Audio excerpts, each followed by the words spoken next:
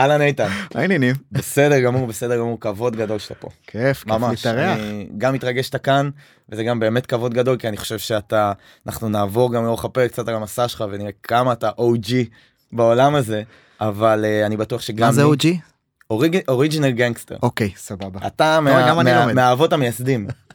מהאבות המייסדים, ואני יודע כמה אני רוצה ללמוד ממך ולשמוע ממך, ואני בטוח שגם הקהל של התוכנית. אז שנייה, לפני שמתחילים, כמה מילים, מי אתה? מה אתה חושב? מי אני?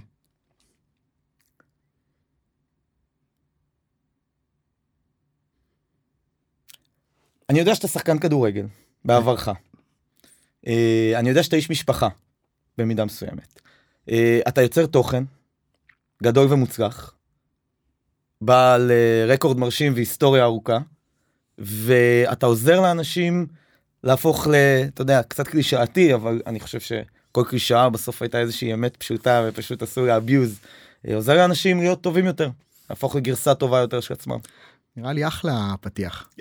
כן, זה יכול להיות כמובן יותר עמוק ויותר גדול, אבל... כמובן שאפשר להכניס אותך גם, אתה יכול להכניס את עצמך למגוון הגדרות, אז בכל זאת מעניין אותי לשמוע במילים שלך, מי אתה.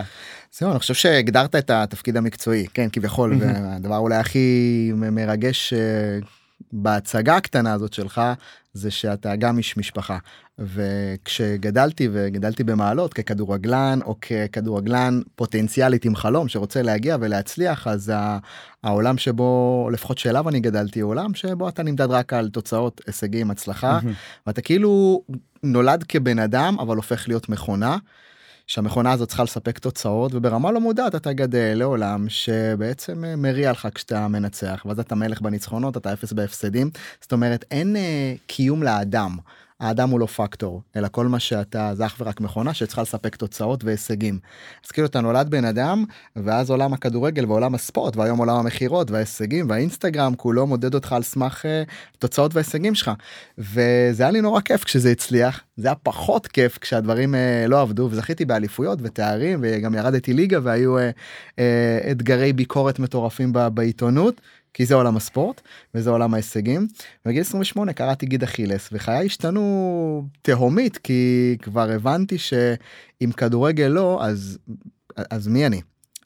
זאת אומרת שזה 28 שנה, חייתי חיים שהם בעצם לא אדם שחי את החיים, אלא מכונה שצריכה לספק הישגים, עבד לתוצאות, ובעבדות לתוצאה, אתה נהנה ממנה כשהיא מגיעה, אתה סובל ממנה כשהיא לא מגיעה, וכשלוקחים לך את המשחק הזה שגדלת עליו, שזה עולם הספורט, עולם הכדורגל, אתה שואל את עצמך משבר זהות. משבר זהות מטורף. אגב, מה הקורונה עשתה לנו בדיוק אותו דבר. קילפה אנשים מהתפקיד שהם היו בטוחים שמגדיר אותם כבני אדם. ואותי זה זעזע, ואני כילד, אתה יודע, אתה בן 28, אתה סוג של ילד בבית חולים, שלוקחים ממך את הג'וב המרכזי בחיים שלך, ואתה שואל מה אתה? והשאלה הזאת הטריפה אותי, כי ישבתי עם תוסכל בבית חולים, לא רק כי לקחו לי את הדבר, את החלום ילדות שלי, אלא כי, רגע, זה החיים? זה החיים? כאילו הנפש שלי, האושר שלי תלוי בניצחונות והפסדים, תלוי אם התפקיד שלי עובד או לא, אם הביזנס שלי מכניס כסף או לא. השאלה הזאת היא לא עזבה אותי כמה שנים טובות, לא ידעתי למצוא לה תשובות. וחיפשתי איזשהו מקור של ידע, של תשובות, אז מה המשחק של החיים? משחק שבו הנפש שלך צריכה להיות שמחה רק כשהולך לך? משחק שבו כשהולך לך ואתה מצליח, הנפש שלך לא רגוע, כי אתה צריך to keep up, להמשיך להצליח, אז על מה נשענים? השאלה הזאת הטריפה אותי, ולקח לי כמה שנים טובות להתחיל לגלות את התשובה האמיתית, ואני חושב שאת התשובה קיבלתי בצורה מאוד מאוד משמעותית על מטוס, כשאני מאמן מנטלי של הפועל באר שבע, אנחנו אחרי אליפות, טסים למשחקים בחול. 2016? אני חושב... כן, פלוס מסוואי, עבר 16-17, אחרי האליפות הראשונה, אנחנו נוסעים וחוזרים ממשחק שבו הפסדנו את העלייה לליגת האלופות על חודו של גול. ומגיעים, וכל השחקנים גמורים מהעייפות, מבואסים במטוס, כולם ישנים, הצוות ישן, ואני לא נרדם ואני לא מבין למה, ופתאום הבנתי שבעצם המשחק האמיתי, ועד כמה שזה יישמע עכשיו, פשוט לכל מי ששומע את התוכן שלי ומכיר אותו, זה שאני מבין בעצם שהמשחק האמיתי הוא לא לשאול את השאלה הקלאסית של כולם, איך מנצחים, איך נהיים הגרסה הכי טובה שלך, איך מגיעים להישגים ותוצאות. השאלה היותר עמוקה היא איך בונים זהות, מנצחת ללא תלות בתוצאות. איך בעצם מצליחים לבנות ערך עצמי כאדם, שלא נע, עולה ויורד בניצחונות והפסדים. עכשיו, לא נתבלבל, זה לא שאני לא רוצה לנצח, אני רוצה להיות נאמבר 1 יותר מכולם, אבל אני לא נותן למספר, לתוצאה, ללייקים, למחמאות, לביקורות, לזעזע את הנפש שלי. זאת אומרת, כי ברגע שאתה מצליח לשחרר, או להתנתק, או לנתק את הערך העצמי שלך כאדם מהתוצאה, קרה לך דבר מדהים. אתה הפסקת לפחד מלהפסיד. אני חוזר, תחשוב על זה עוד פעם. ברגע שהצלחת לנתק את השווי שלך, את הערך הקיומי שלך כאדם מהתוצאה, מה קרה? איבדת את הפחד להפסיד. ואם איבדת את הפחד להפסיד, ניצחת את המשחק. הפרפורמנס שלך בכל מקום השתפר. ברשת, אתה לא תפחד ממה אחרים יגידו, תביע דעתך. בשיחות צוות, בביזנס, בעסקים, בסטארט-אפ, אתה לא תפחד מלהגיד את מה שיש לך, כי אתה לא מפחד להפסיד. במשחק הספורטיבי, שהוא כמובן הכי קל, אתה לא תפחד לזרוק לסל. ופתאום הדבר הזה די, אתה יודע, הדליק בי איזשהו אור, כי אמרתי, יש איזו נקודת אור, ואת כל מה שלימדו אותי בהתפתחות אישית, שזה אחלה, שזה איך להגיע להישגים, יש משהו מעבר להר הזה. ואת המשהו מעבר להר הזה, היום אני, אתה יודע, קם בבוקר כדי לדבר אותו, ולהנגיש אותו מילדים צעירים עד לגדולים ביותר, אפשר לקרוא לזה ככה. זה מדהים, אני חושב שעשית איזושהי הסתה של הפוקוס, ממיקור חיצוני למיקור פנימי. כלומר, ההישגים, אני גם מגדיר אותם כמשהו חיצוני. כלומר, ההישגים או היחסיות בתוך התחרות, או התגובות של אנשים מבחוץ, והתלות בהם, לערך העצמי שלי, מדידת הערך העצמי שלי, בעצם אתה מסיט את הדבר הזה פנימה. ואז השאלה, אתה יודע, עוד לפני שאנחנו צוערים למקום שלך כיוצר תוכן, על מה נשענים? מה מודדים? האם מודדים? אז נעשה סדר. העולם ימדוד אותך על תוצאות, אתה צריך למדוד את עצמך על הדרך, נקודה. זאת אומרת, העולם לא ישתנה, והנטייה היא לנסות לשנות את העולם, נכון? כאילו לא, חבר'ה, הדרך חשובה, לא, העולם רוצה תוצאות, אתה רוצה דרך. זאת אומרת שאם עד היום, באופן קלאסי, פרדוקס, אנחנו מסתכלים ואומרים, טוב, בדרך כלל רוב האנשים, אנחנו ב-121, עולם מאוד מאוד אינטנסיבי, מהיר, ובדרך כלל יש חוסר סבלנות כלפי התוצאה, נכון? וסבלנות כלפי הדרך, כן. נכון? אז אנחנו רוצים לעשות הפוך. חוסר סבלנות כלפי התוצאות, חוסר סבלנות כלפי הדרך. ובדרך כלל אנחנו, אתה יודע, וזה פייט נורא נורא גדול. הפייט בין הדרך לתוצאה. אז אני אומר, אנחנו לא רוצים להיות מנותקים. כי אנחנו רוצים את התוצאות, ורוצים להשפיע, ורוצים זה, אבל מה מוביל אליהם? מי אמר שהתוצאות שאתה חושב שמגיעות לך הם אלו שאתה צריך לקבל?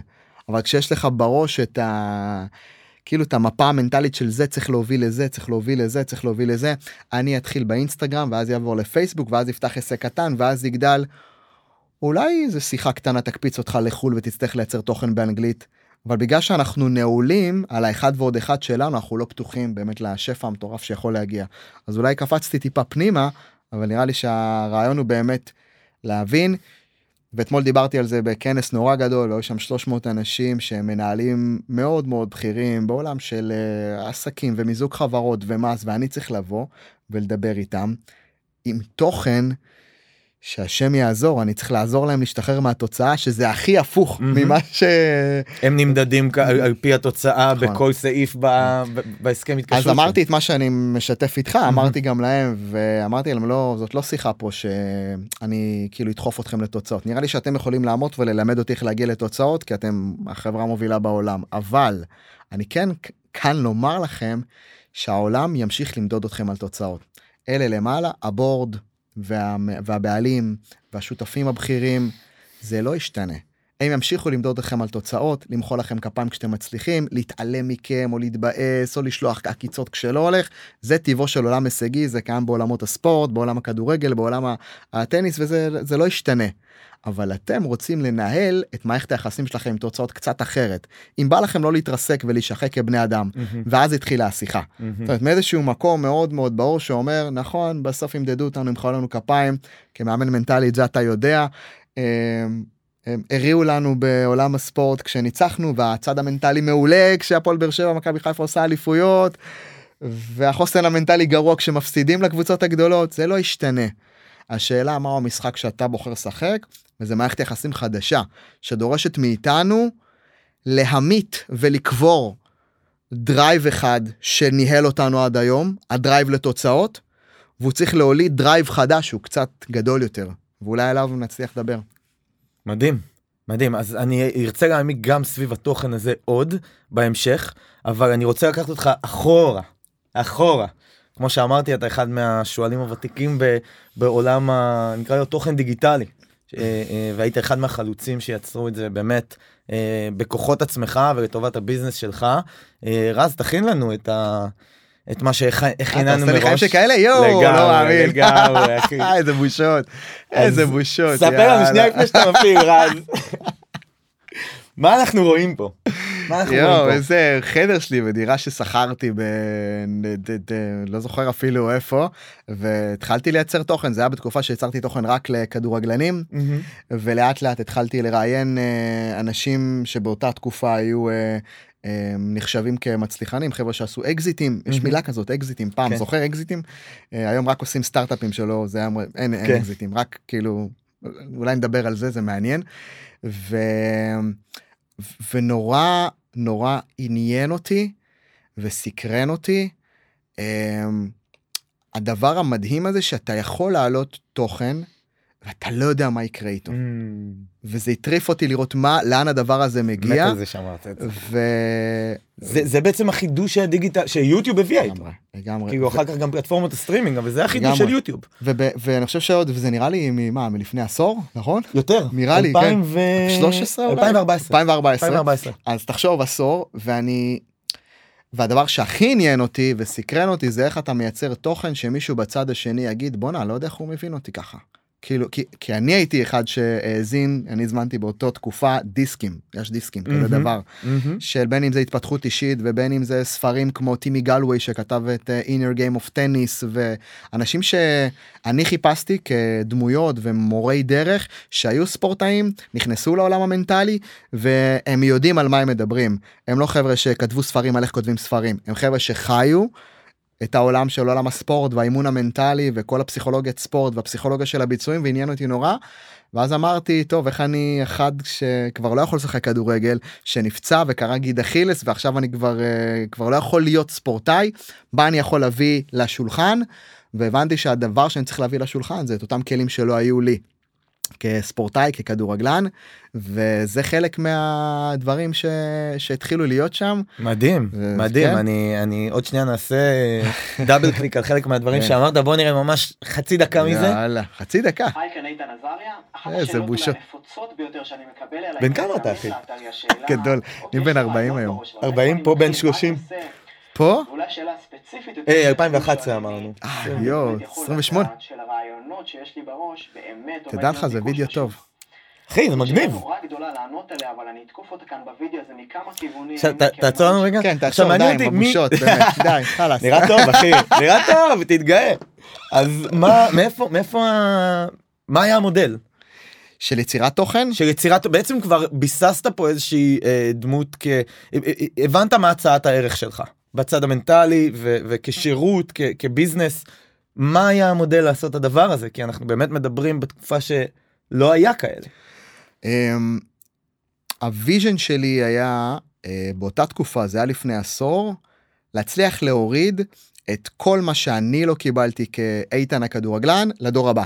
לדור הבא זה אומר לכדורגלנים הבאים, במקרה הזה זה וידאו שהוא יותר וידאו שמספר או מלמד איך לדעת אם הרעיונות שיש לך בראש הם נכונים לשוק. נכון. שאם תשאל אותי זה וידאו שאנשים צריכים לראות אם בא להם לא לצאת עם סתם דברים. כן. ואני לא מאמין בלנחש תוכן. אני מאמין בלייצר תוכן שהעולם זקוק לו. וכשרואים תוכן שלי, לא יודעים שלכל פיסת תוכן נשאלו עליה 400 שאלות. לכל תוכן לכדורגלנים, נשאלו כל כך הרבה שאלות על התוכן הזה. זאת אומרת, ברור שאני מייצר תוכן שהוא 20% מה שבא לי.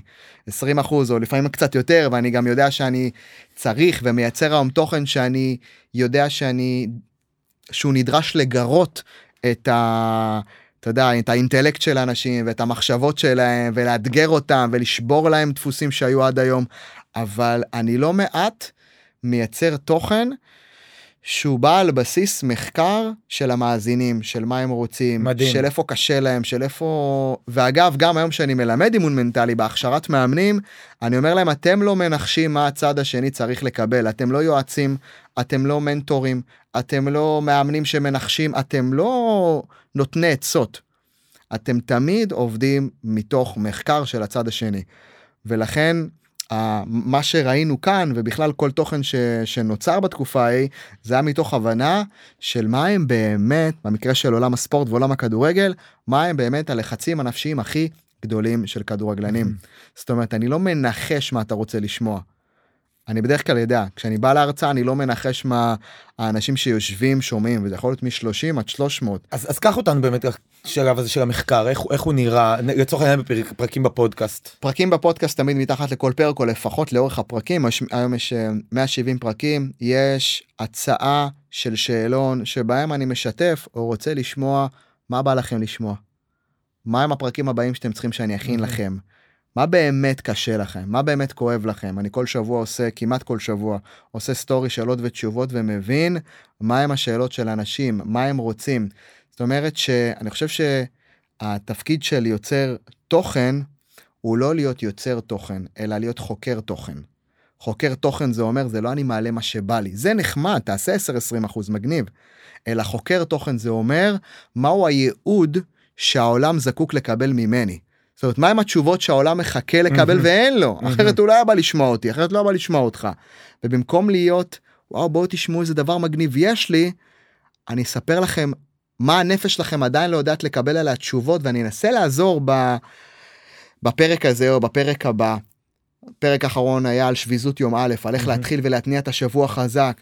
העליתי אותו, כי לי לפעמים יש קשיים בימי א', ואמרתי בואו תספרו לי מה קשה לכם, וקיבלתי הרמה של שאלות שאנשים נשאלו. כלומר, מחקר הוא לא תמיד, הוא לא חיצוני בלבד, בוא נגיד, הוא הרבה פעמים פנימי, כלומר, אתה אומר, אני בתור אדם שאפתן, אני חווה את הקשיים האלה, אני חווה את השאלות האלה, ואין שולחות אותי לחקור, ואחר כך גם משדר את זה. אז הוא התחיל יותר חיצוני של בוא נראה מה אני יכול לעזור לכם, ואז כמה חברים טובים אמרו לי, תקשיב איתן, אתה לא מספר על עצמך בפודקאסט, כאילו אתה נותן כלים אדירים, אבל בא לנו לשמוע קצת יותר איתן. התחלתי לתת יותר איתן, ואולי אתה מרגיש את זה ותשתף, אחד הייתה קפיצה נורא גדולה, האנשים יותר התחברו, הגיעו אליי אנשים, שיש לנו אנשים ישראלים שהם מדהימים בעולם, והם התחילו לכתוב לי בעולם, אנשים שהם, אתה יודע, שגרירים שלנו, ואתה אומר, טוב, אם בזכות הפרק הזה שחשפתי את הקרביים שלי, הדברים, ההשפעה הזאת קרתה,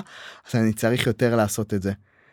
זהו, זה אחד התובנות שלי לאחרונה. אני רואה את זה היום בכל תוכנית, בכל תוכן, שבסופו של דבר, קהל הבית, הוא לא רוצה להתחבר למסרים שלך.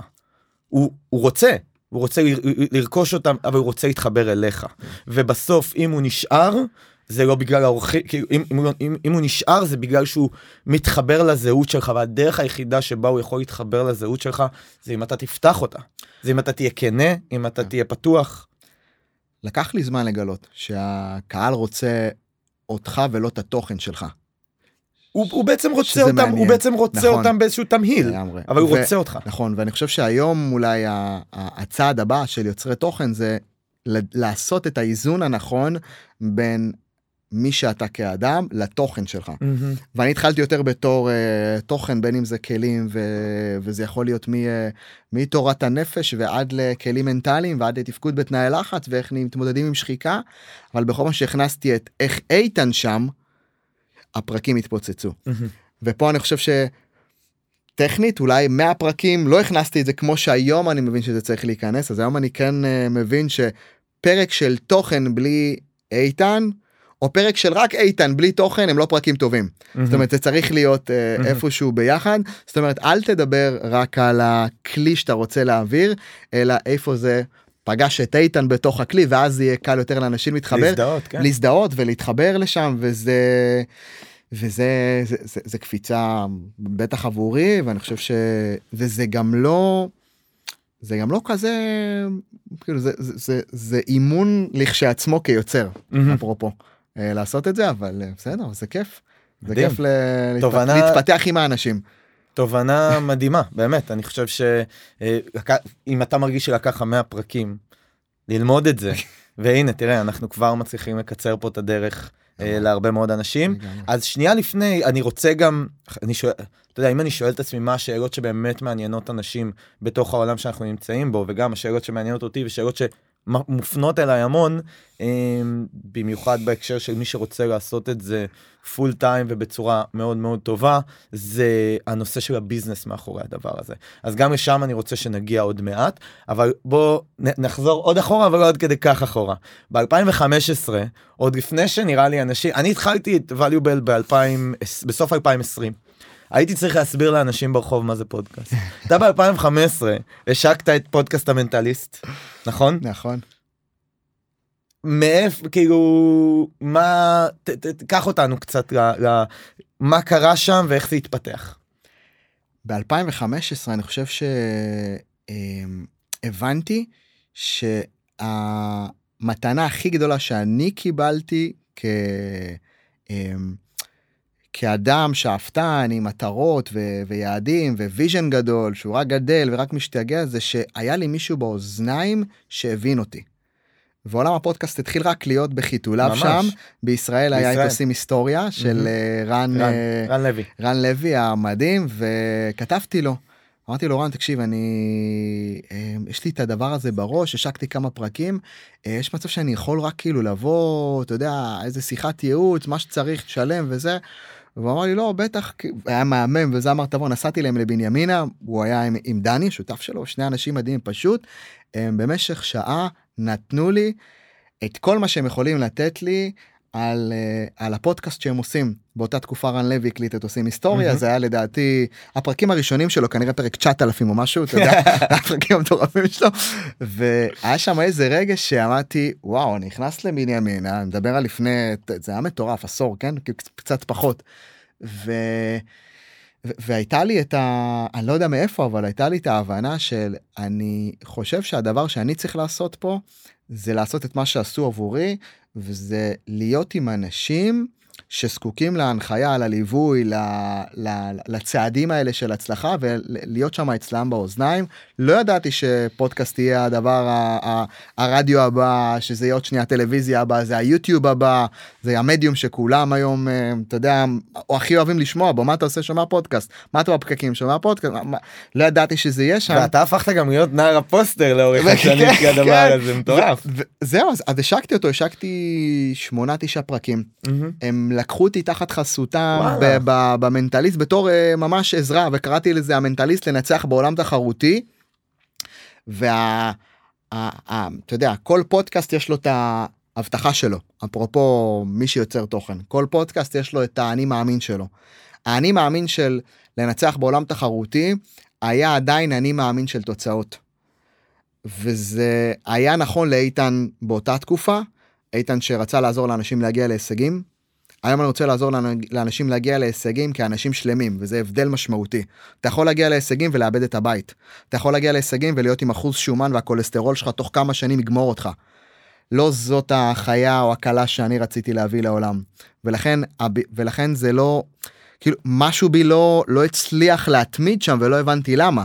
לימים היום אני יכול להגיד שהמסר ההוליסטי נולד בביולוגיה של הווינרים. ביולוגיה של הווינרים היא בעצם בביולוגיה שלך אתה ווינר. זאת אומרת, כאדם, כשנולדת אתה ווינר. לאט לאט החיים ירצו להראות לך שאתה ווינר רק עם הישגים. אנחנו רוצים להחזיר אותך הביתה ולהגיד לך שכן, הישגים, תוצאות, מטרות זה חשוב. אבל הבסיס לפניהם צריך להיות שאתה אדם שלם בעל ערך מעצם היותך. ואם לא התחלת את המסע ככה, אתה יום אחד תפגוש שחיקה מטורפת שלא תבין מאיפה היא באה לך. ואתמול פגשתי את זה ממש באחד השותפים בחברה שבה הרציתי, הוא אמר לי, תקשיב, אני הפכתי להיות שותף בחברה, עשיתי פה מיליונים, והתרסקתי דווקא בפסגה, וכשדיברת הבנתי למה. כי בניתי את כל השווי שלי, את כל מי שאני כאדם, אך ורק על סמך התוצאות. הפך לי להיות עבד של התוצאה. ולקח לי שנים להגיע לזה, ושנים להשתחרר מאותה תפיסת חיים שאני זה התוצאות שלי. אז אני לא אומר אל תשיג תוצאות, אבל אני אומר אתה לא רוצה להיות התוצאות שלך, אתה גם התוצאות שלך. אבל אתה גם אדם, וגם חבר, וגם בן משפחה, וגם יזם, וגם יוצר, וגם הורה, וגם בן, ואם לא תבנה את כל ההוגה, ולא תתייחס לכל ההוגה בתור האדם השלם שאתה, וכל החיים שלך יהיו על איזה משולש פיצה אחד קטן, שהוא נקרא כסף, או נקרא לייקים, או נקרא תוצאות, אז כשהמשולש הזה לא יהיה קיים, אז כאילו, אז מה יקרה? ויום יגיע והוא לא יהיה קיים. ויום יגיע והוא לא יהיה קיים, אז בוא תבנה את עצמך היום, ואז הורדתי את בעצם זה היה השלב הראשון בהתפתחות שלך כיוצר תוכן, ועשית משם אבולוציה למקום שאתה הרבה יותר שהוא הרבה יותר שלם, תרתי משמע. לגמרי, והביולוגיה של הווינרים פרצה, והמסר הזה היה מסר עבורי נכון, ומסתבר שגם שפוי עבור העולם. ואתה יודע, מעניין אותי פה שתי שאלות, כי יש פה באמת את כל החבילה.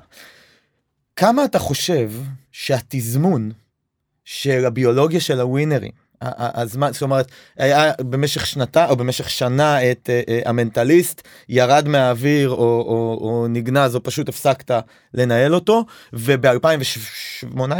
נכון, 18, 19 הוא יצא, אפריל, אם אני לא טועה. 19, יוצא הביולוגיה של הווינרים, מה שנקרא, מעבר לזה שכמובן אתה, כמו שראינו, כבר יוצר תוכן מנוסה, כבר דמות משפיעה ומעורבת בכל עולמות התוכן שבהן אתה מוביל, כמה אתה חושב שהתזמון היה פקטור בהצלחה של הביולוגיה של הווינרים? הביולוגיה של הווינרים היה באוויר שנה, עם האזנות מאוד, כאילו מינוריות, אתה יודע, זה לא היה בטופ 10 כמו שהיום, או בכלל באינגייג'מנט שהוא נמצא בה היום. ואני חושב שאם תשאל אותי, הוא נולד בעולם שעדיין לא היה מוכן לפודקאסטים. זאת אומרת, הביולוגיה של הווינרים נולדה, אומרים נולדה או נולד? הפודקאסט נולד. פודקאסט הביולוגיה של הווינרים נולד, בתקופה שעדיין זה לא היה, וואו, איפה הפודקאסט שלך? זה לא היה שם, זה היה, מה, יש לך פודקאסט? מה זה? אנשים כאילו די היו היו עדיין שאלות לגבי מה זה, לא מכירים, לא יודעים מה זה, בעולם כמובן שפודקאסט זה כאילו הדבר השני שאנשים נכנסים אליו, אבל אז הקורונה הגיעה, וכשהקורונה הגיעה אנשים חיפשו את עצמם. ובקורונה וגם הרבה יותר זמן פנוי, וגם פנוי, הרבה יותר תסכולים, הרבה יותר חסכים, הרבה יותר מקום לפגוש את עצמם כבני אדם, ולא בתור הטייטלים שהם מסתובבים איתם ביום יום. אז מה שקרה זה שגם אני נאלצתי to shut down, וכולנו נעצרנו, ומצאתי את עצמי מחליט ומקבל החלטה שלימים אני חושב שהייתה הכי נכונה, להגביר מפרק בשבועיים לפרק בשבוע.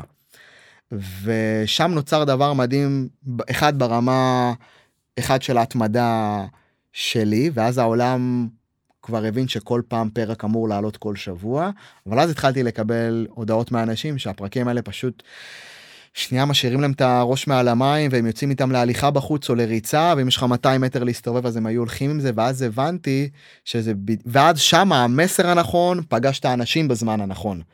ואם תשאל אותי, תגיד, יש קשר לתזמון בחיים? כן. האם אתה יכול לדעת מתי הוא? לא. כן. וזה בדיוק הסיפור. כן. שאין לנו את הפריבילגיה לדעת מתי. אבל אם המסר של כל יוצר תוכן ששומע אותנו, ומשפיען, משפיענית, כמילים האלה שהן ככה נראית גדולות, משפיען, משפיענית, מילים יפות. בסופו של דבר, אתה רוצה לשאול מהו המסר שאני מאמין בו, ואנשים ידבקו למסר שבהם הם פוגשים את האמונה שלהם עם האמונה שלך דרך הפרקים. זה בסופו של דבר המאץ' שאני חושב שהוא נכון. שאנשים פתאום אמרו, סוף סוף יש פה פרקים שלא מחרטטים אותנו על הצלחה, ולא אומרים לנו אלה 6 החוקים, או 10 ההבדלים, או זאת הנוסחה. לא, הנוסחה היחידה היא קודם כל להבין שאין נוסחה. בעצם הכנסת לשם מורכבות שאני לא חושב שהיה יותר מדי ממנה לפני כן. גם בהתנגשות בין, אתה יודע, הדרך לתוצאה, אולי היפרדות משם, וגם התוכן המאוד מאוד ארוך, ומאוד אישי, ומאוד עמוק הזה.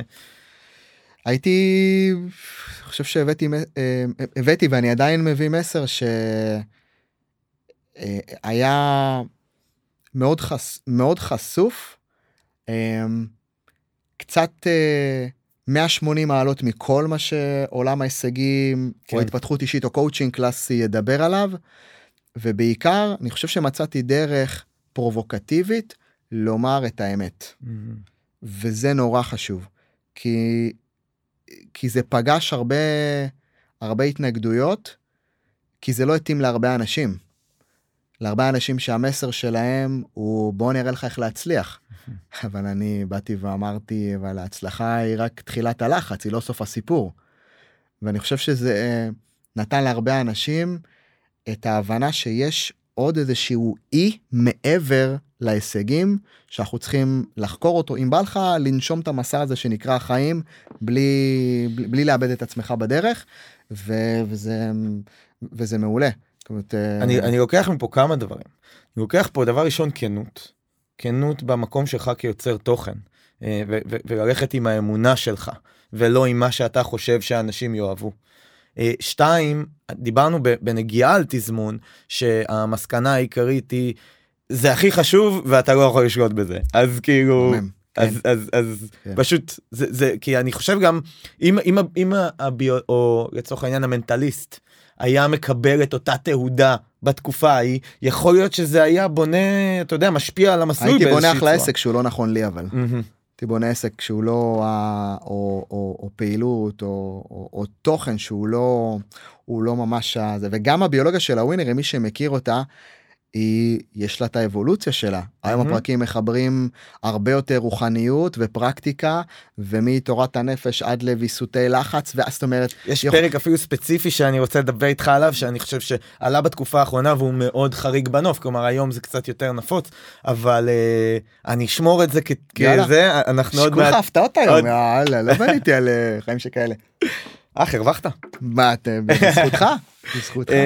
אוקיי, עכשיו הבנו פחות או יותר את המסע שלך, כיוצר תוכן מההתחלה, מה הניע אותך, קצת את הרקע שלך, תובנות שלך לאורך הדרך, שאתה חושב שהן משמעותיות ליוצרי תוכן.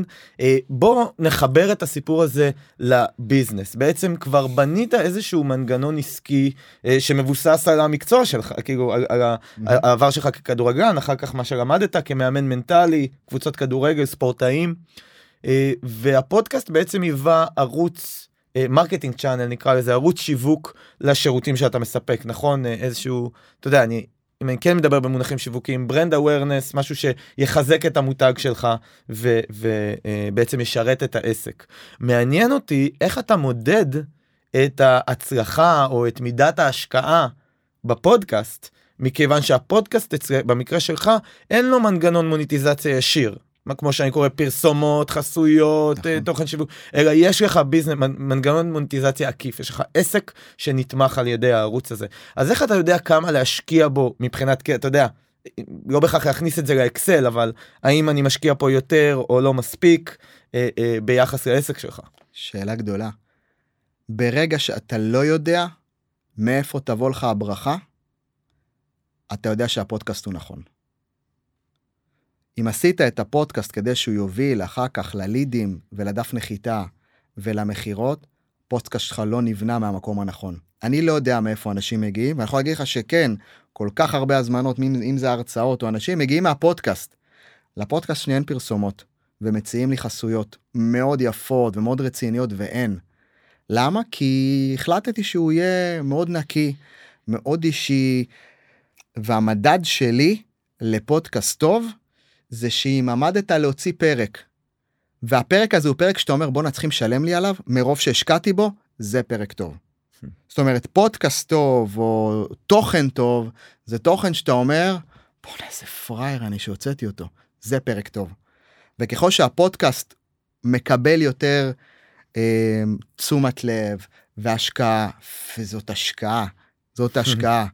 אני מכיר פודקאסטים שעולים, וכמובן האלגוריתם, מי שמוציא פודקאסט חדש, הנה לא, צר לי לבאס אם זה כן או לא, כנראה שאתה יודע את זה יותר טוב ממני, האלגוריתם מקדם אותך ישר למעלה, אתה מפרסם, אני בעשירייה הראשונה בספוטיפיי, ותוך שנייה אתה מקבל סלאפ וטף למטה, נשמה, בוא, אבל כדי להיות בטופ לאורך זמן, ושוב פעם בטופ, אתה יודע, זה לא המיקום כמו המעורבות עם אנשים, זה היכולת באמת להשקיע בבייבי הזה, ולהגיד, אני פה כדי להישאר. ואני חושב שזה מתנה נורא נורא גדולה, כשאני מזהה פרקים שלא חשבתי אתה יודע, בסך הכל שמתי פה, אתה יודע, איזושהי אמת, או איזשהו תוכן שאני חושב שהוא נכון, או פרקים שהקלטתי ולא עלו, כי חשבתי שהם לא נכונים. אז אתה שואל אותי מה המדד פודקאסט, אין לך איזושהי מוניטיזציה מאוד מאוד ברורה, של מאיפה בא. וזאת הסיבה, שזה הפודקאסט שאתה צריך לעשות. הפודקאסט שאתה לא יודע מאיפה תבוא במוניטיזציה. עכשיו, לפרקים שלי יש שאלות, מתחת לפרק, מה בא לכם לשמוע, מה בא לכם להאזין, אם יש איזושהי הרצאה חדשה, אני מודיע תמיד בסוף הפרקים, ואני אומר, חבר'ה, תבוא, יש לי את ההרצאה, או המועדון של הביולוגיה של הווינר, עומד לצאת, עומד להיפתח, יש לי אינטרס אדיר להשקיע באנשים שלי. והרעיון הוא כשאני מסתכל על, אתה יודע, מי מודלים עסקיים ואיך, אני חושב שלהוציא פודקאסט כל שבוע, אני מרוויח את הזכות שלי להציע לאנשים את הצעד הבא איתי. מי שבא לו לקחת מהמם, כי הפודקאסט הוא רק ההתחלת ההשקעה שלי בכם. כאילו, אם אתם נהנים מהפודקאסט, ואני נהנה להסתכל וללכת ברחוב וליהנות מהאנשים, ואומרים, שמע, זה השפיע עליי בטירוף, כאילו, יש אנשים שלא ישלמו לי שקל בחיים, והחיים שלהם השתנו, אנשים הקימו עסקים שהזמינו אותי להגיע לעסק שהם הקימו בעזרת הפודקאסט. אני אומר, תקשיבו, זה בואו, אל תגזים, אומרים לי, לא, זה הפודקאסט. תשחררו, כאילו. אחי, אני אגיד לך יותר מזה, יש שורה ענקית של עסקים, ושל פודקאסטים, שקמו בהשראה ישירה, כלומר, אתה המודל לחיקוי. זה מטורף כמה... אז אני אומר, כמה כיף שאתה, ואני חושב שזה, כאילו, זה האבולוציה שבעלי עסקים צעירים מתחילים וגדולים, כמו שבאים להקליט אצלך את התוכן, הם צריכים לחשוב עליו, אם הם רוצים, אתה יודע, להישאר פה לאורך זמן. זאת אומרת, השיטה של פעם בשיווק היה, יש לי מוצר, בוא נעשה קמפיין שיווקי, בוא נעלה כמה סרטונים, נכון? 3 סרטונים, ווינר, בוא נמכור, ואני קורא להם גנבים. לא גנבים של זה, גנבים של תוכן. זאת אומרת, מה הם אומרים? כשיש לי משהו להציע לעולם, אני אצא. עם קמפיינים, אני אלך הקמפיינר שלי, אני יוצא עכשיו, אין בעיה, גם לי יש קמפיינים באוויר, אני נהנה. אבל, אני חושב שהרמה הבאה, היא שקודם כל, אתה בעל ערך בחוץ, לפני שעשית את השקל הראשון. זאת אומרת שהמוצר הראשון הכי חשוב שלך, הוא המוצר שנקרא מערכות יחסים, לפני שקניתם ממני משהו. אם את זה בניתם, תגידו, יש שאלה בכלל של מחיר? לאן יבואו אם לא אליכם? לאן יבואו אם בניתם מערכת יחסים עם אנשים כל שבוע, עם פרקים? את מי הם ירצו אם לא אתכם? איך אפשר לא לחשוב על פודקאסט כל שבוע? איך אפשר לא להיות ברשת כל שבוע? איך אפשר? זה עולה הרבה יותר כסף לעשות קמפיינים באלפי שקלים פעם מאשר להשקיע תוכן כל שבוע, להעלות תוכן כל יום. וזאת שאלה. עד כמה אני במשחק האינסופי, או עד כמה בא לי להיות, אתה יודע, לחתור תוצאות פה ושם, קמפיין פה ושם, להתאמץ למכור. למה אתה צריך איש מחירות? למה? אם יש לך את המסר שלך כל שבוע באוויר, אם יש אותו כל הזמן, תן לאנשים ספר לך על מה אתה מדבר. וזה בעצם מה שהברודקאסטינג אפשר לנו, זה בעצם מה שיוטיוב אפשר לנו. כן. דבר ראשון להוציא את המילה, לספק ערך. באמצעותה, valuable זה שם של בית ההפקות, אני מאמין שהדרך הכי מהירה והכי יציבה ללב של מישהו, זה הבאת ערך, והיום ליוצרי תוכן יש את האפשרות לעשות את זה בחינם, באמת, כאילו באמת, ופה מעניין אותי, למה אני שואל, איך אתה מעודד את הפודקאסט, כי מעניין אותי גם, לא בא לך לעשות איזה דאבל דאון אגרסיבי, ולהגיד אוקיי בוא נצלם את זה בווידאו, בוא נעשה את זה באינסוף חיתוכים, וכמה אתה, זה השאלה כמה אני משקיע בזה. אז עליתי רמה, ובימים אלה האולפנים של הביולוגיה של הווינרים מוקמים, ואני ממש, אתה יודע, מתרגש לעשות הקפיצה הזאת, כדי להנגיש את התוכן, גם וידאו, גם אודיו, גם מקום שהוא ראוי לאנשים שמחכים לפרקים, וראוי לאורחים הבאים שיגיעו. אז הנה, אני משקיע בדבר שטכנית, כמו שאתה אומר, אתה לא יודע ממש לאמוד, כמובן חוץ מהאזנות, שאתה יודע בדיוק מה קורה, ומה קורה עם פרק, ומתי פרקים מתפוצצים, ואיזה פרקים יותר מעניינים, ואיזה לא. אז אני חושב שכן, אתה מגיע לשלב שאתה בא ואומר, שנייה רגע אני יוצא, והחלטתי לפני חודש פחות או יותר לצאת מהבית, זאת הסיבה גם שאנחנו מדברים, כי באמת התעניינתי באולפנים, ואיך עושים את זה, ודווקא החיפוש אחר האולפנים גרם לי להגיד, טוב, שנייה, בוא רגע, קוראים פה הרבה דברים, אז הגעתי לאיזושהי החלטה באמת פנימית לעשות את הדבר המדהים שקורה עכשיו, ולהקליט את הפרקים אין-האוס, וזה הדבר הבא. אבל אם היית, זאת אומרת, אם היו לי את האולפנים שלך, בתחילת הדרך, הייתי במקום אחר, תחשוב שיש 170 פרקים, אולי 100 מהם לא צולמו, שזה פשע, וזה פשע, כאילו, להעלות תוכן חבל. אז אני אגיד פה עוד משהו שגם אני ממליץ לך שתיקח בחשבון. ישבנו פה, השקענו, גם כדי לתאם, גם כדי לחשוב על מה נדבר, גם בכל הדבר הזה, כדי ליצור את התוכן. השקענו המון מאמץ, ומפה יש לנו את החומר הגולמי, והיכולת לחתוך היום את המייקרו-קונטנט הזה ב-15 עד 40 שניות, ואפילו ב-5 ו-10 דקות, כמו ה-JR אקליפס כאלה, זה פשוט משהו חובה. כמות ההשקעה הנדרשת היא כלום לעומת כל מה שהשקעת כדי לעשות את זה, אבל הטראבל שהם עושים בסושיאל מדיה הוא פשוט מטורף, ובמיוחד גם, אתה יודע, כאילו, לא סתם זה עובד לך, יש לך נוכחות מסוימת, יש לך קריזמה מסוימת, אם רק תחתוך את הדבר הזה, אתה יודע, לא צריך אין סוף, אבל בכמה חתיכות מדויקות כאלה, זה יכול להיות בעל השפעה אפילו יותר גדלה מהפודקאסט. אני שמח שאתה אומר את זה. אחת התובנות הכי גדולות שקיבלתי, ואני חושב שמי שאמר את זה, או ממנו לקחתי את ההשראה, גרי ויינרצ'וק, כן? והוא אמר את המשפט הכל כך מיוחד, לקח לי זמן להבין אותו, אבל מי שצופה בנו, איפה שאתם לא נמצאים, בבקשה, קחו אותו. אל תיצרו תוכן, תתעדו תוכן. הבדל של שמיים וארץ. יצירת תוכן זה לחשוב על המילים, לדבר אותם, שגם אנחנו ישבנו, יש לך את השאלות, יש לך את המבנה, גם כשאני מייצר תוכן, פרק, פודקאסט, הכל יהיה, אבל כשאתה מתעד תוכן, זה בעצם, יש את המצלמה שהיא נמצאת שם, בין אם אתה מתארח, בין אם אתה מייצר, מתוך שעה בטוח יש איזה כמה דקות טובות, ואתה לא רוצה לאבד אותם, ולקח לי זמן להבין את זה, אבל פתאום כשהתחלתי לתעד כל דבר שאני עושה, לא משנה, בין אם זה הרצאות, בין אם זה תוכן, בין אם זה לסחור צלמים שיבואו איתי להרצאה, כי אולי ממנה יהיה איזה משהו, זה game changer, אנחנו גם באותו רגע שאנחנו לא מתוכננים, אנחנו הכי טובים, אנחנו נמצאים שם, אנחנו יוצא ממנו האמת הטובה, המדויקת, וזה מה שאנשים זקוקים לקבל, כי זה די מאתגר ליוצרי תוכן בתחילת הדרך, להיכנס לזון שלהם, להיכנס לפלואו המדויק, ותיעוד תוכן הוא עולם אחר. אז זה פשוט לשכפל את עצמכם בצורה הרבה יותר טובה. אבל איתן, תקשיב, אין לי איך לעשות, תזמינו את עצמכם למקומות, תקבעו עם אנשים רעיונות שיעשו לכם, תכינו רעיונות שיראיינו אתכם על סוג של תוכן מסוים, תעשו אותו ככה, תקחו את המקום המדהים הזה, וממנו תיצרו את התוכן, זה חיים אחרים, זה לחסוך שנים מטורפות בתקופה נורא קצרה. כן, וגם אני חושב, אוקיי, יש לי עוד הרבה מה להגיד, אבל לפני שבסוף הזמן שלנו כן מוגבל, לפני, אני חושב שזה היה 5 שבועות, 4 שבועות, העלית פרק שנקרא נגמרה לי המוטיבציה. עכשיו אני מכיר את התוכן שלך הרבה מאוד זמן. אני חושב שהיה משהו כל כך עוצמתי, בטח גם קיבלת אינסוף תגובות על הפרק הזה, היה משהו כל כך עוצמתי, באופן שבו נחשפת, ובסיפור עצמו, וגם באופן שבו הוא מועבר, אבל מעניין אותי שנייה לשמוע, בעצם השם של הפרק זה נגמרה לי המוטיבציה לפודקאסט. כן. קח אותנו לשם, מה בעצם... מה הסיבה? אולי אם אפשר להגיד זה ככה, או מה הרגשת באותו זמן? כן. אתה יודע, זה איזושהי אבולוציה שהגיעה לפרק הזה. להקליט פרק כל שבוע זה עולם ומלואו. והחיים שלי הם לא רק הפודקאסט.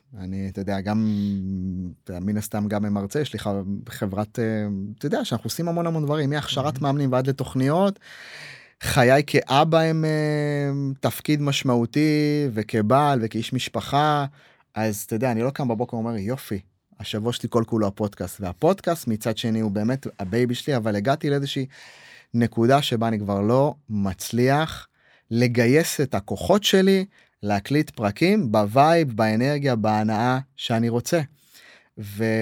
אולי תכניס אותנו שם, איך נראה פלואו עבודה, כאילו מי עובד על זה, כמה... פלואו עבודה לפרק? כן, מה קורה שם? פלואו עבודה לפרק תמיד יהיה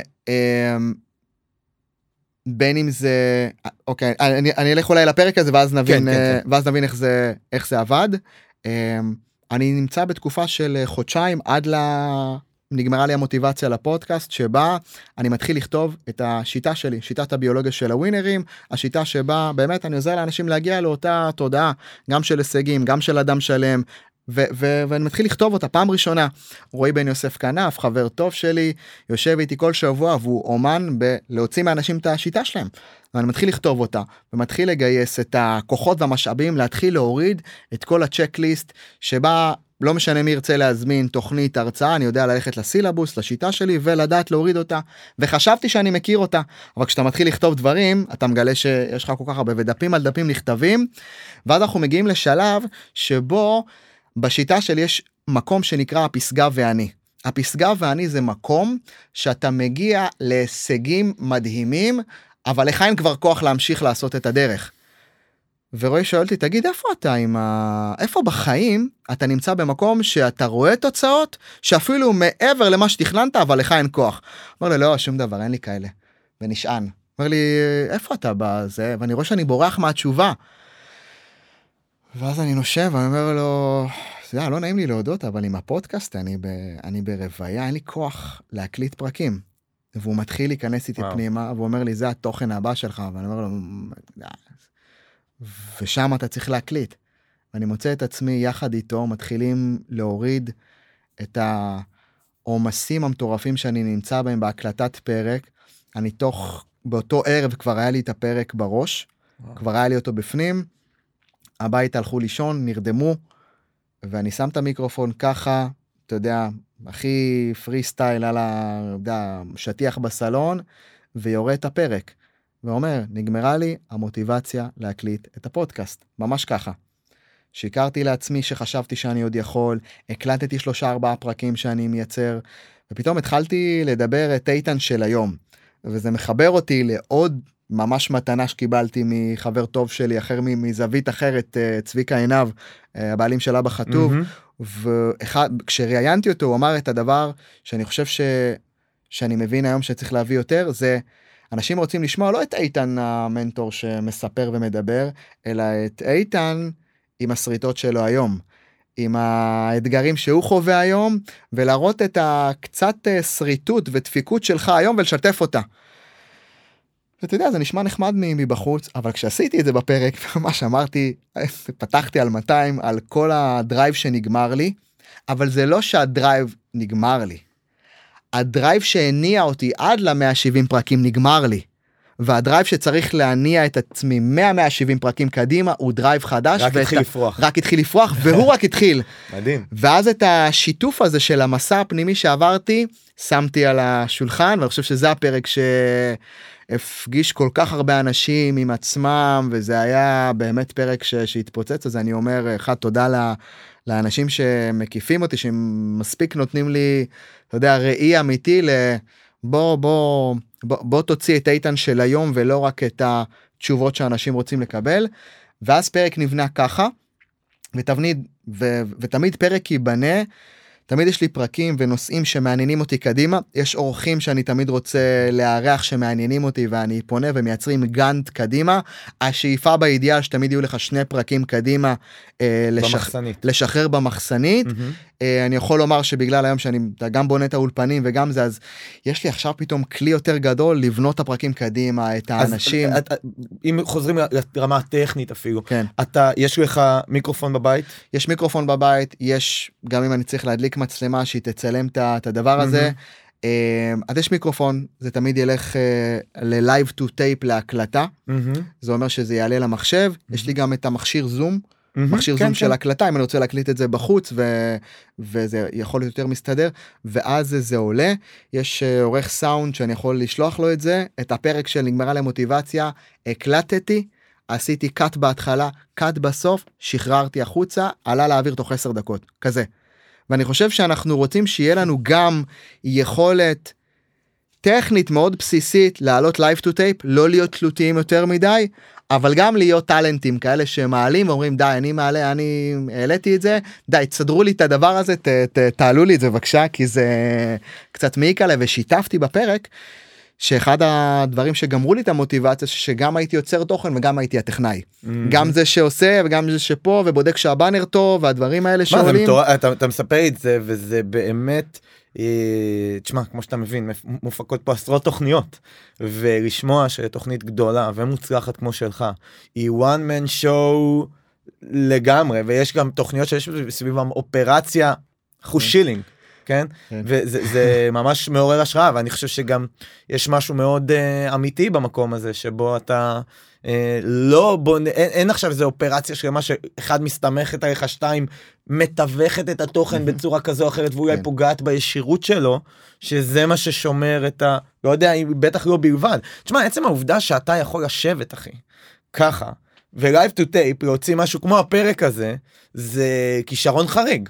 כאילו, בוא, זה גם הרבה ניסיון, אבל זה כלים שיש לך כנראה בצורה משמעותית יותר מאנשים אחרים. אבל זאת מיומנות, כמו כל אימון, כמו לצחצח שיניים, תעשה את זה אלפי פעמים, לא תהיה לך ברירה אלא לצחצח, זה כמו כל אימון שזורקים לסל, אתה תקלה יותר, זה כמו כל אימון שאתה יוצא, זה כמו תזונה, זה כמו חדר כושר, זה כמו כל דבר שלא ידענו קודם, ועכשיו אנחנו יודעים אותו מעולה.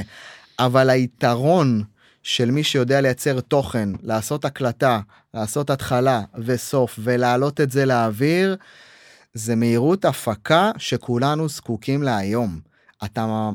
היתרון שיש לנו בשוק שאנחנו לא תלויים, עכשיו אין בעיה שיהיה לך גם יוצר וגם יש עושה לך את העיצוב, הכל טוב, אבל אנחנו צריכים לארגן איזשהו נועל הרבה יותר מהיר. רזה גם. ורזה שמהירות ההפקה תהיה כל כך טובה וכל כך מהירה, ברמה כזו שגם אם בא לי פתאום ועלה לי איזה רעיון של 10 דקות ובא לי להקליט ולהעלות את זה, אנחנו רוצים את זה, כי אחר כך, כאילו, עוד התכנון והראש שלך מתחיל לחשוב על 200 דברים, ואיך עושים את זה, לא, תקנו מיקרופון, תחברו למחשב, תוכנת עריכה הכי פשוטה בעולם, עושים live to tape, מעלים את זה, עושים שמם, מדברים, טועים, ממשיכים, תאמינו, אף אחד לא מתייחס לזה, אבל אם התוכן טוב, את אף אחד לא מעניין אם כחכחתם, אם השתעלתם, אם הפוני שלכם היה בסדר או לא, אנשים בסוף לא כל כך מתעסקים בכם, אלא בתוכן שאתם תוציאו מבפנים, וזה אולי הדבר שאני חושב שאם נוכל להשאיר פה משהו אתה יודע, בטח בפרק הזה, אז אני חושב שהוא משמעותי, בעצם אני חושב שאתה אומר פה משהו שמעט מאוד אנשים אומרים, ואני גם במבט אופק ציפור על שוק המאזינים והיוצרים, אני יודע להגיד באופן חד משמעי, שכרגע, בנקודת זמן הזאת, אני לא אומר מה יהיה, בנקודת זמן הזאת בארץ, לרוב המאזינים, לרוב שוק המאזינים, לא אכפת מאיכות ההפקה שלך, כמו שאכפת להם מאיכות התוכן. יש פה ידע שווה כסף, חבר'ה שעובדים איתי, אני מת עליהם, שי ובר, הם מקליטים את זה בזום. עכשיו יש להם פודקאסט, ובלי עריכת סאונד, באמת, כשאני שומע את זה באוזניים מקצועיות, אני אומר, זה חייב לעבור ליטוש, אבל הקהל מצביע ברגליים, אוהבים את זה, התוכן הוא המרכז, וזה משהו גם שאני, אם הייתי רוצה, אם אני יכול להעביר ליוצרי תוכן את המסר הזה, אל תשקיעו יותר מדי משאבים ויותר מדי זמן בלהנדס את התפאורה ואת העטיפה ואת כל הדברים השוליים האלה.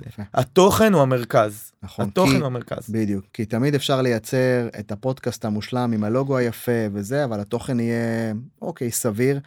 אז ההפקה הכי מושלמת, מושקעת, ב-HD, עם תוכן לא מדויק, היא לא תהיה טובה לעולם, כמו תוכן שעלה במיקרופון מהבית, באנר בקנווה, יצאת לאוויר, ואתה יכול לכבוש את המדינה. ממש. זה ממש ככה, וזה ממש. באמת אחת הגאוות הכי גדולות שלי, ושל חברים שלי, שהם בעשירייה וה-20 הראשונים. תשמע, אם אתה מוריד את גופי מדיה הגדולים, כאן 11 וחיות כיס וכל מה שאנחנו רואים ו-N12 אחד ביום, אתה מוריד את כל אלה, אני נורא גאה להגיד שאנחנו בטופ של היוצרים הפרטיים שעושים מהבית, ואתה יודע, ויש לכם יתרון תחרותי כזה מטורף עליהם, כי כשהם אומרים בוקר טוב באולפן, הם מוציאים 60,000 שקל, יש להם 1,000 מתווכים, אנשים שמתערבים, גם יש פה, כן, חסויות, וגם הדבר הזה, אתה לא עושה, אני אשמח לשמוע גם, אתה יודע, בוא נעבור איזה, מעניין אותי. יש לך פודקאסט כבר כל כך גדול, לא דיברנו, אולי לא עשינו איזה סקופ, אבל אני מתאר לעצמי מעל 100,000 האזנות חודשיות, ואולי הרבה יותר מזה. יש בך משהו, אני יודע שיש מותג מאחורי הדבר, כאילו ביזנס עובד, יציב, טפו טפו טפו, ממשיך לגדול, יש בך איזושהי מחשבה, דיברנו על זה שפרסומות זה לא מתאים, לא מתאים לתוכן, לא מתאים למותג, אבל יש עוד כל מיני דרכים להשאיר את הביזנס הזה שנקרא פודקאסט, כמנגנון עסקי. כמו, זה יכול להיות ליין של מוצרים שלך, דברים שהם באמת value focused, מתוספי תזונה, שזה משהו שאני לוקח באופן קבוע, ואני מאמין בו מאוד לאיכות החיים שלי, ועד שעון גרמין, כן, אני יכול ללכת גם הרבה יותר רחוק מזה. אבל בעצם, אתה רואה דבר כזה מתפתח בעתיד, ואם לא, למה לא? אחד, אני אגיד כרגע, אבל יש מה, אתה יודע, משהו בפנים אומר לי, זאת אומרת, אולי הרגישות שלי כלפי האיתן כמאזין היא כנראה גבוהה, זאת אומרת, העוד כמה אלפי שקלים, עשרות אלפי שקלים, כמה שזה לא יהיה, על איזה שעון שאני אפרסם, או נעליים שאני ישיק, או הם לא שוות לי כרגע, אני אומר, כן? אבל כאילו בדיפולט, כן? כשאתה שואל, ההשקעה שלי בכל פרק או בכל תוכן כרגע אין גוף שיכול כרגע אני חושב כן להיכנס, זאת אומרת אני מנסה רגע להנדס את השאלה כדי לא לפגוע באף אחד. לעשות 170 פרקים עצמאית זה עולם, זה לא 170 שעות, זה 4 שנים. כרגע אני לא רואה שמישהו יכול כאילו, אני לא יכול לתמחר כזה דבר כרגע, כאילו זה יותר מדי אישי, כדי שנשים שם איזשהו חטיף חלבון, או איזשהו שעון, או איזשהו משהו, אני אך ורק יעשה דברים שהם נכונים, מהתוכן, או מהאנשים, לגבי הצעד הבא שלהם, שהוא בהקשר לפרק, אוקיי? ולי עדיין, ויש אומנים בזה, כן, אני עדיין לא, זה אני תמיד מפרגן לחבר שלי אורן יוסיפוביץ' בפודיום, שאני אומר, תקשיב, הוא יכול לספר לי על במבה, בתחילת הפרק, ואני אגיד, בא לי במבה, ואני לא יודע, הוא אומן בזה, הוא אומן, והוא גם מצליח לייצר את זה בחינניות, וביופי, ולהכניס שם תוכן מסחרי, בתוך זה, ואני אומר, בוא נזה גאונות, אני, כאילו לא יודע, אולי כי אני עדיין לא שם, אבל אני מרגיש שכרגע, יש לי איזה סוג של עדיין רצון לשמור עליו נקי וטוב, ואני מתייחס לעצמי כאומן. הפודקאסט הוא לא פודקאסט מסחרי, הפודקאסט לא נועד כדי לעשות עליו נדלן שיווקי, ובגלל שהוא כזה, אני אומר לעצמי, כאילו אתה רואה את חנן בן ארי מסיים שיר, הוא שר את אלוף העולם, ואז אומר חבר'ה אפשר לקנות את ההופעה הבאה שלי באפסל בחוץ, אז אני אומר, אוקיי, אם אני אבל יש מרצ'נדייז. מה זה? הוא לא אומר שיש מרצ'נדייז. הוא לא אומר, אבל יש. הוא לא אומר. אצלי אפשר, מגיעים לאתר, בסוף כל פרק, יש לינקים, כולם יודעים, באינסטגרם שלי יש לינקים, למי שרוצה מתוכניות, ובאהבה, אני נורא גאה, ואני שם בפרונט את הצעד הבא שאנשים יכולים לקחת, להפך, כואב לי שלא תיקחו את הצעד הבא. אבל אתה לעולם לא תרגיש שזה האג'נדה של הפודקאסט.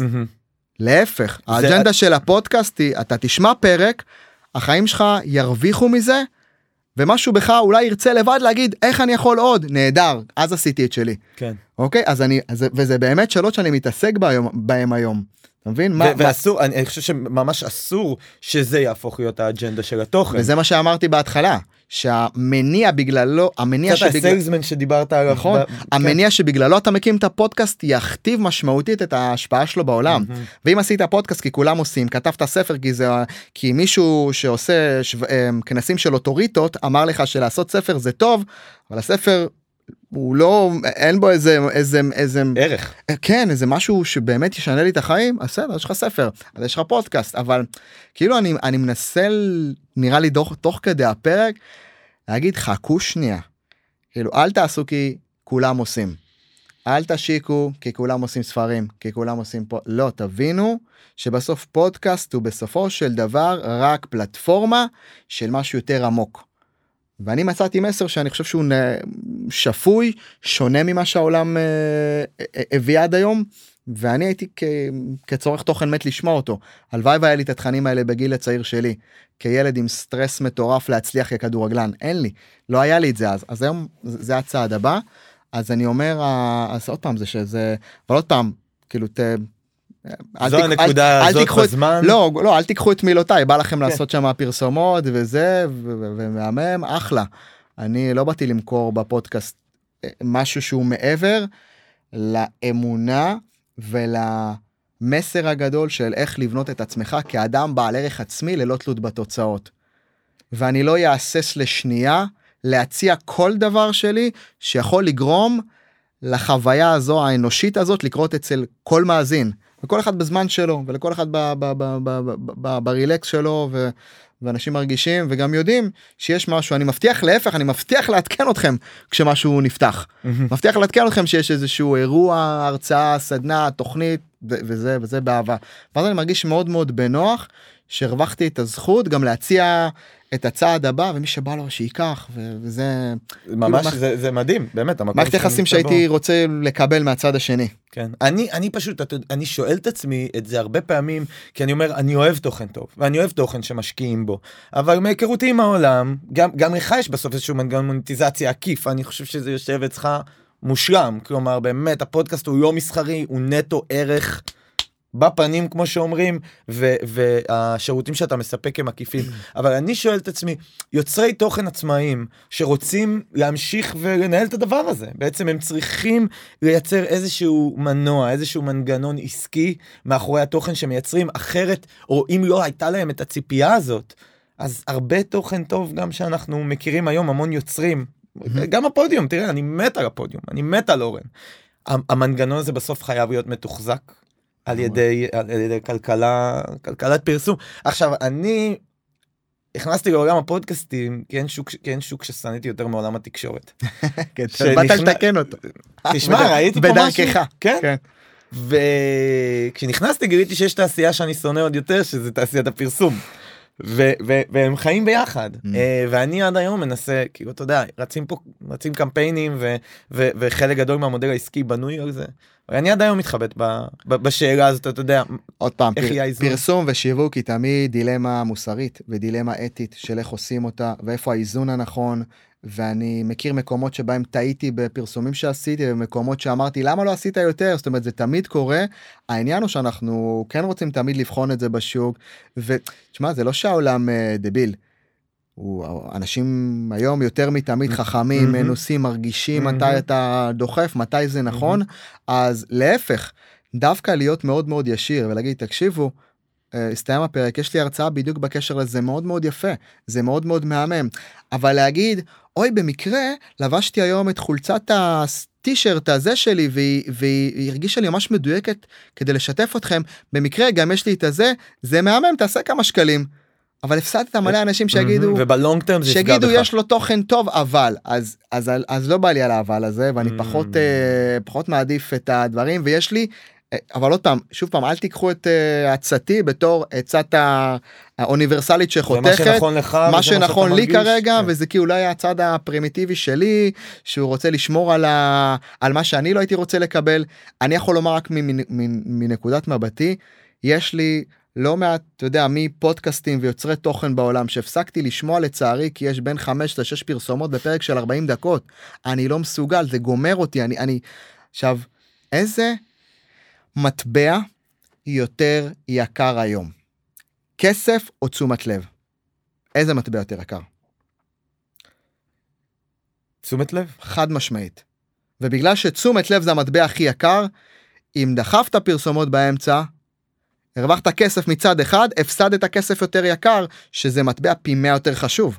איזה מטבע יותר יקר? שאנשים יהיו עם עצמם חצי שעה 40 דקות ויגידו, שנייה, איך זה מתחבר לי לפה? ובפקק הם כבר לא סובלים וצופרים, אלא נשארים שם באוזניים איתך. יש מטבע יותר יקר מ-attention של האנשים? אנחנו היינו מוכנים לשלם מיליונים כדי שלנו יהיה זמן ריכוז יותר גדול. אז אתה רוצה להרוס את זה למאזינים שלך בפרק, אז זאת בטח בין הסיבות המרכזיות שאני חושב לעצור לאנשים לקטוע פרקים עם מסרים או פרסומות זה לא נכון. כן. ואם יש לכם משהו להעביר, אחלה. תסיימו את סוף הפרק, תספרו מה יש לכם, תחברו את זה נכון, בכיף. להפך, אתם אפילו מחויבים לעשות את זה, כי יש לכם איזושהי הצעה מדהימה שהיא רלוונטית, והקהל שלכם יכול להרוויח אותו. מדהים, זה מעולה. ואני אגיד גם יותר מזה. תעשו פרסומים ממוקדים למה שאתם מוכרים. תעשו. אל תגידו, יש לי איזושהי הרצאה, ואז בסופה תמכרו משהו. אלא תגידו לו, יש לי הרצאה שבה אני מציג את המוצר החדש שלי. אוקיי, נכנסנו קצת אולי פנימה, אבל, זאת אומרת, וזה עוד פעם, גם לקחתי את זה מרועי, דווקא מרועי, והוא מדבר על הרעיון של כאילו, הוא קורא לזה, אל תלכלכו את התוכן שלכם. זאת אומרת, תוכן שלכם תשאירו אותו חתיך ויפה, וכשיש לכם מה להציע, תציעו. ואני חושב שזה מאוד מאוד יפה, אבל כדי להרוויח להציע את מה שיש לך, as is כמו שהוא, אתה רוצה שהעולם ידע שאתה גם גיבר, ושבין אם קניתם ממני או לא, אני פה כדי להמשיך לתת לכם. אני פה כדי להשפיע מהטוב שלי, אתם, כאילו, הבעיה הכי גדולה שתהיה לכם, זה שאין לכם מספיק זמן כדי לצרוך את כל התוכן שלי. אבל כשיהיה משהו שאני חושב שהוא נכון ולהציע, אני הולך לספר לכם עליו. אז אם אני משיק, אני, אתה יודע, יש לי את המועדון הביולוגיה של הווינר עם VIP, הוא נפתח פעמיים בשנה. וכשהוא עומד להיפתח, אני חייב לדאוג שכל העולם ישמע עליו. המועדון עומד להיפתח. אני לא מספר, חבר'ה, יש לי מועדון הביולוגיה של הווינר עם VIP עומד להיפתח. מתי? ביום הזה. אני עושה פתיחת שערים פה. זה עומד להיסגר עד שם. זאת אומרת, מי שבא לעשות הצעד הבא מתוכן שהוא מאזין לפרקטיקה של הפודקאסט, מוזמן להגיע. אז כמו, אני מנסה רגע להעביר אולי ליוצרי תוכן, שזה מעולה שיש לכם את התוכן, קריטי שיהיה לכם את המוצרים ואת השירותים, שדרכם העולם והחיים של האנשים השתפרו, אתם צריכים את שניהם, ושניהם צריכים לקבל תחזוקה. המיינדסט שלך מדהים אותי, והוא כל כך מבהיר לי למה אתה, כאילו, זה לא במקרה שאתה ממוצב איפה שאתה ממוצב. אתה והפודקאסט שלך, והכנות שלך והנאמנות שלך לקהל שלך, זה ממש ממש מדהים אחי. בנימה הזאת הפרק בחסות במבה אדומה. יש, הבת שלי מתה על זה, וטורטית, כי אם כבר עשתה. אח שלי, תודה. זה מדהים להעביר את זה, כן. תודה רבה, רבה, רבה, רבה, באמת, למדתי המון. הצלחת להוציא דברים שלא חשבתי עליהם הרבה זמן, כולל חיים שכאלה. אח שלי, תודה. נשמה, ואהבה גדולה, ואהבה גדולה.